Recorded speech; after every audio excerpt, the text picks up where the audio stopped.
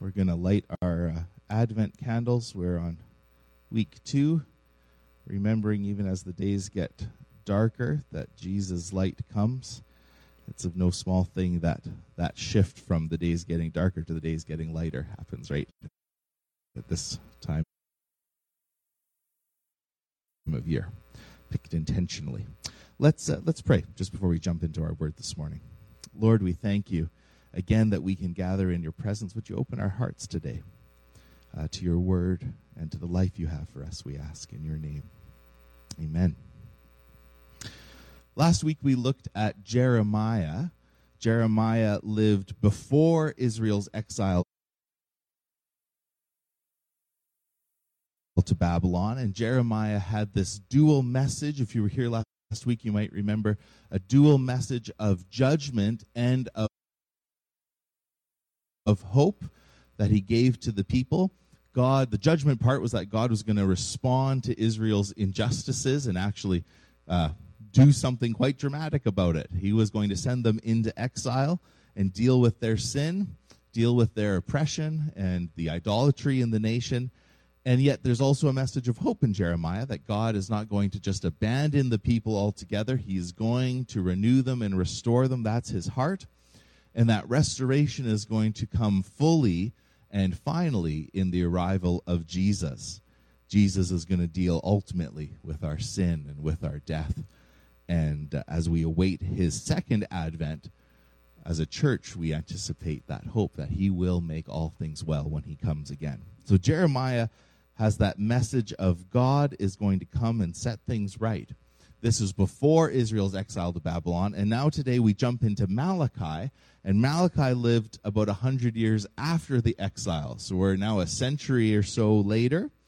The people have returned to the land.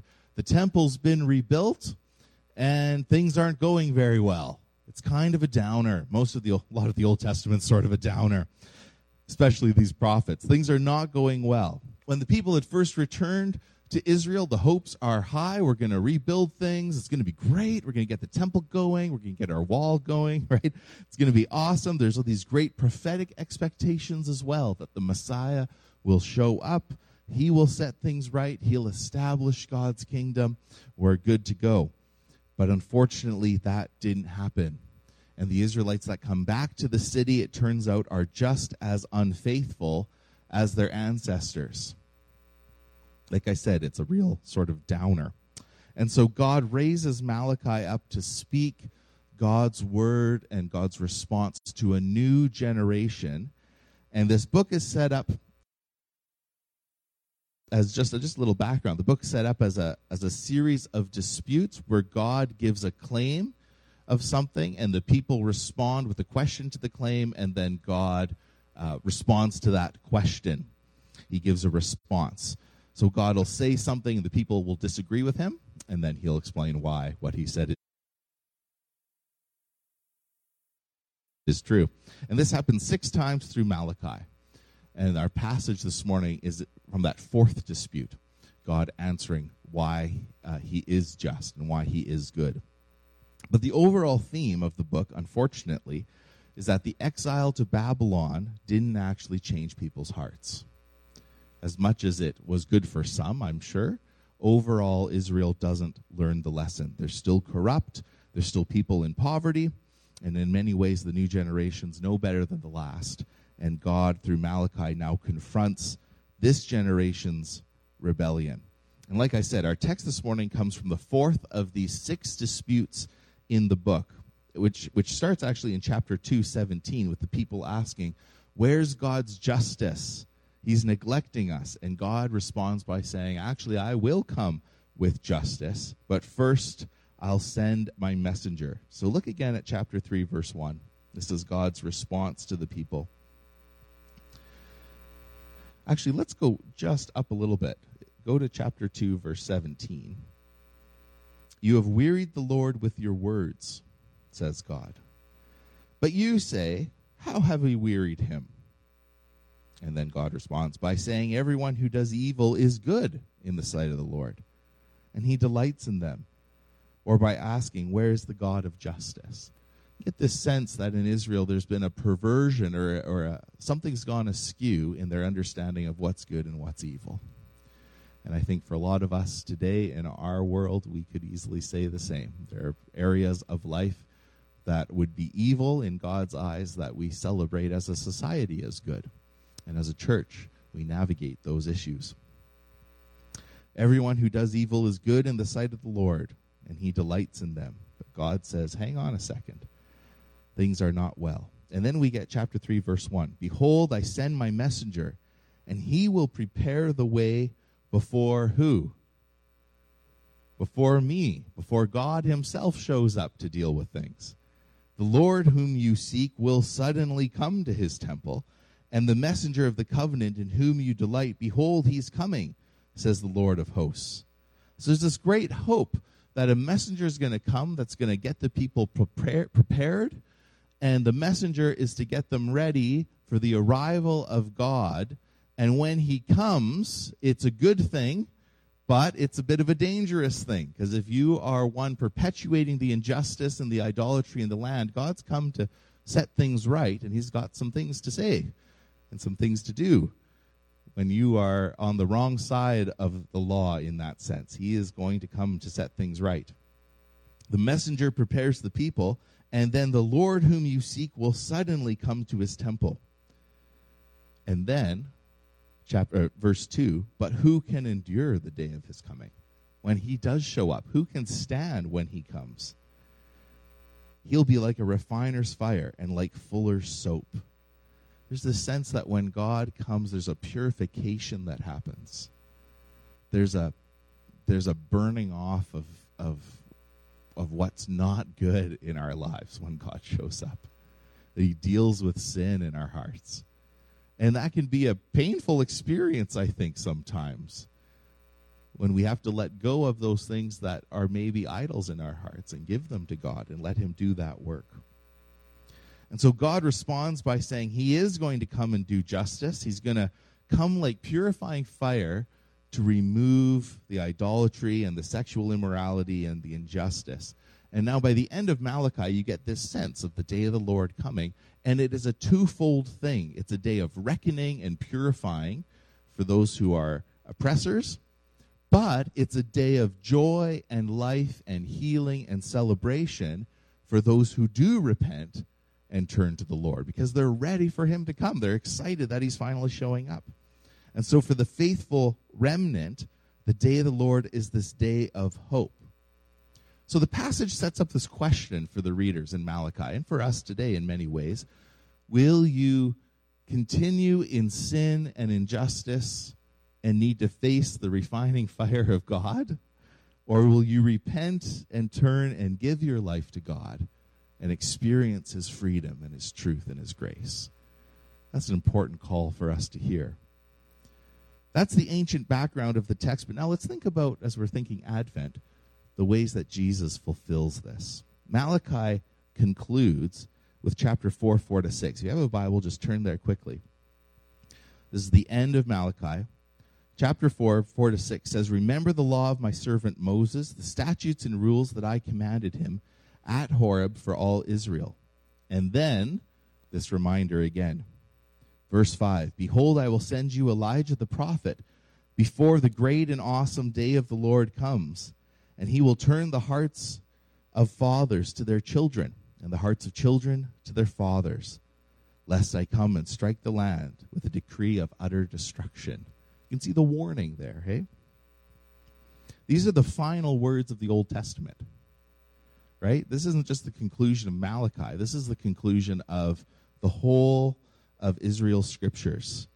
It almost serves like a concluding appendix to both the Torah, the law of Moses, and to the prophets, sort of the whole collection. And the reader's called to remember the law of Moses. Look at verse 4, right? Remember the law of my servant Moses. We're kind of being told to recall all that's happened so far in the story.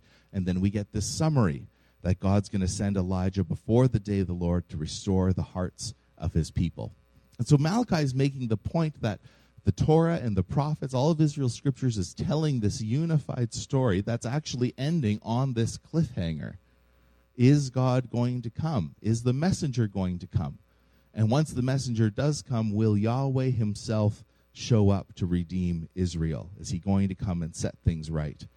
I like how Timothy Mackey puts it. He says, the Bible tells the truth about the human condition, about our selfishness and sin.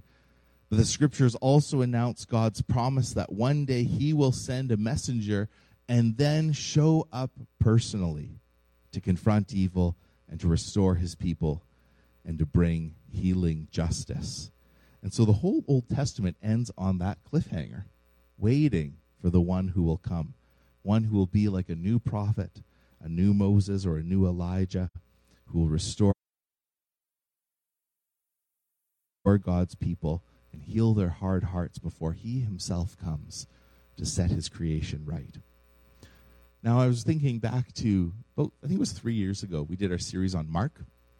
If you were here, you would remember a little bit of that perhaps back in I think it was 2018. Yeah, just over 3 years ago, we were doing Mark. And one of my favorite parts of Mark is thinking about the beginning of how Mark sets up his gospel, because Mark is considered the first gospel written, even though it's second in the order in your Bible. It's the earliest gospel.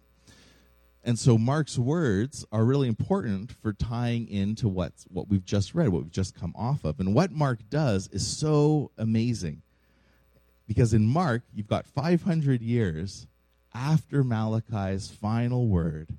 That's a long time to wait, right? That's a long time to wait. 500 years.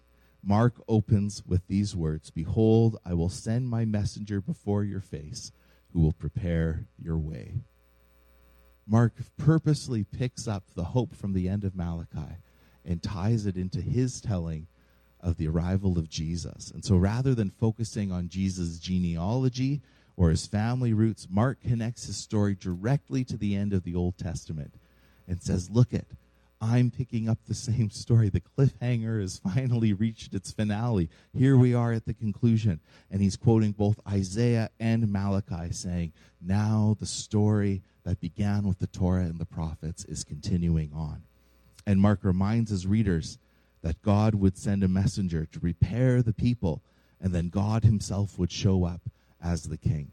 And what happens right away in Mark's gospel? We're introduced to John the Baptist, the new Elijah, the one that Malachi looked ahead to. And right when you'd expect, now we've met the messenger, and now Yahweh's going to show up, who does he introduce? Jesus. Here he is. Here he's come. The child who is like no other, God with us. Here's Yahweh returning at long last. And in Jesus, that hope that the people had of finally coming out of exile, of finally being freed from their sin and their idolatry and the injustice in their society, finally meets its conclusion. And Jesus himself is that fulfillment of that promise that was never met in Malachi, that God's presence would come to fill the temple again. And now here's Jesus come. Israel gets instead, says Mark, something even greater, a new living, breathing, walking temple himself. Jesus, Yahweh with skin on, dwelling with them. He's the return of the glory to God's people. And you know who picks this up? It's in a classic Christmas reading. In Luke chapter 2, Simeon picks up these themes. If you look at Luke chapter 2, Simeon's sort of a forgotten Christmas character sometimes. Here he is waiting in the temple. Luke chapter 2, verse 25. Listen to how it introduces Simeon. Jesus has been born. His parents are bringing him to the temple.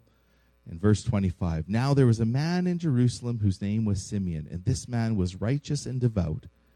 That tells you he's on the right side of things from Malachi's perspective. And what's he doing? What's the hope that the people are waiting for? What's the hope that many of us are still longing for in our world?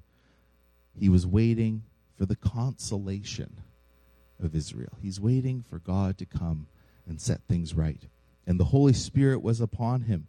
And it had been revealed to him by the Spirit that he would not see death before he'd seen the Lord's Christ. And he came in the Spirit into the temple. And when the parents brought in the child Jesus to do for him according to the custom of the law, he took him up in his arms. Who knows? Did he ask politely or just grab the kid? Who knows, right? But he shows up. Ask, can I take him? took him up in his arms and blessed God and said, Lord, now let your servant depart in peace according to your word, for my eyes have seen your salvation. It's all in this one. The salvation that you've prepared in the presence of all peoples, a light for revelation to the Gentiles and for glory to your people Israel. And I love verse 33. And his mother and his father marveled at what had been said about him. But did you catch that? For my eyes have seen your salvation. Jesus is the light of revelation to the Gentiles. And for glory to your people Israel. Here at last is the return of God's glory. And where are they standing? You can say it out loud. Where are they? They're in the temple. And here's the glory of God come back at last. Not as you would expect, perhaps in raging fire, but in a little child. The glory of God returned. God himself come to deal with the brokenness and evil in the world. And his kingdom is here, right? We know Jesus' kingdom is inaugurated at his death and his resurrection, that kingdom has burst out upon the world, and we celebrate that, and we see the signs of that kingdom all around us. And yet his kingdom is not yet here in its fullness. And we, like Israel, are waiting for that day when God himself will come again. And we need him to come, don't we? We're all aware of the areas in our lives where we need him to come. And perhaps in a larger sense, we're so aware of areas in our society where we need him to come and set things right. I love that Malachi looks ahead to this great promise to send a messenger who would spur people to repentance, but then this greater hope that God himself would show up and bring justice and healing and life. And so the thrust of Malachi, again, is this: which life will you choose? Will you give your heart to the Lord and continue on walking with the Lord, a life given to God, where we repent of our sins and we follow him? Or do we need him to come and refine our lives? Think of that refiner's fire that Malachi talks about. We need him to bring cleansing and healing. I like that Malachi speaks of his fuller's soap and refining fire, because what does John the Baptist say as the new Elijah, as the messenger? He says, I baptize you water, but he'll baptize you with the Holy Spirit and with fire. Right? That's going right back to Malachi. And so we can say, Lord, would you refine our hearts today? Lord, would you capture us afresh with the beauty and the glory of your gospel, this amazing hope that you've come to give us? And would you settle that deep in our hearts? I was thinking, just as I close, I was thinking of the lyrics of the song, Lord, I Need You, and how it just captures our heart's response to this passage from Malachi, right? Lord, I come, I confess, bowing here I find my rest, because without you I fall apart. You're the one that guides my heart. And then this, which is so hitting on those themes from Malachi of God dealing with sin. Where sin runs deep, your grace is more. Where grace is found is where you are. Right? Lord, I need you. And so whether you are a believer this morning or whether you've been a Christian for years and years and years and years, may we be captured afresh by that need of the King to come to set things right in our own hearts and in the brokenness of our world. Let's pray together to that end. Lord, we thank you for your great love, that you meet us in our sinfulness, and by your grace you forgive us and you renew us. You call us to be the people that you've created us to be. Lord, this morning we thank you for this reminder from Malachi that you do come to set things right. And when we look around in our world and see the brokenness and the injustice, Lord, this doesn't escape your attention, but it's also not new to you. And Lord, we thank you that in you is hope, not necessarily in more money to address problems, not necessarily in a moral reform in society, but in you alone. Lord, only you can deal with the depth of our sin and the brokenness. Jesus, it's in you alone that we find forgiveness and life. We pray this morning, Lord, that you would come and refine us. Lord, that we would be on fire for you as your followers, as disciples. Lord, that you would be first and foremost on our hearts. Jesus, we pray that you would keep us from perpetuating ourselves evil in our world, from giving into sin, giving into temptation. Lord, we pray for your forgiveness. We thank you that the day of the Lord, the day of your coming, is a day of joy for those who turn to you. And we pray, Father, that you would use us to point many people to you before you come again. Lord, as people need to hear the life-saving message of who you are and what you've done. Lord, as we come to this table this morning, we pray that you would remind us again, Lord, that you invite us into fellowship with you, that you do come with refining fire, but Lord, you also come in a great surprise to many as Savior and as friend because of your great love for us. Lord, we thank you this morning that we can know you. And we thank you, Lord, that you've shown us your great love for us by dying in our place, by taking the towel and washing your disciples' feet. You show us what it means to lead and to serve. Lord,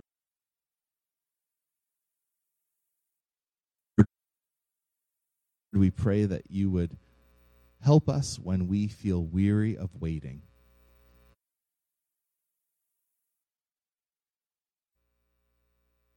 To know that you do hold us. And in this season of Advent, where we are so aware of our own waiting and longing, Lord, would you come and satisfy those desires in our heart to see your kingdom come, to fulfill the longings that we experience for life to be made well. We ask this in your name. Amen. This morning we're going to celebrate communion. And if you know the Lord, you're welcome to come and to celebrate with us. The hand sanitizer, I think, is right there. There it is. People are already going for it. Well done, you guys.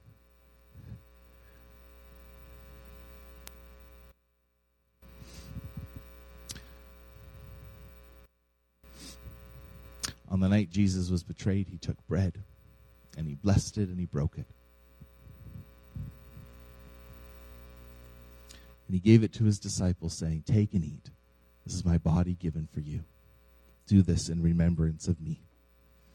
In the same way, after supper, he took the cup, saying, "This cup is a new covenant in my blood, shed for you and for many for the forgiveness of sins. Drink of it, all of you, in remembrance of me. As often as you eat this bread and drink this cup, you proclaim the Lord's death until he returns." So, Lord, pour out your Spirit upon us and upon these gifts, that today, Lord, as we would come to this table, we would remember again your great love for us, that you have bound us together in you, and you send us out, Lord, alive with your word and with your grace. We ask in your name. Amen.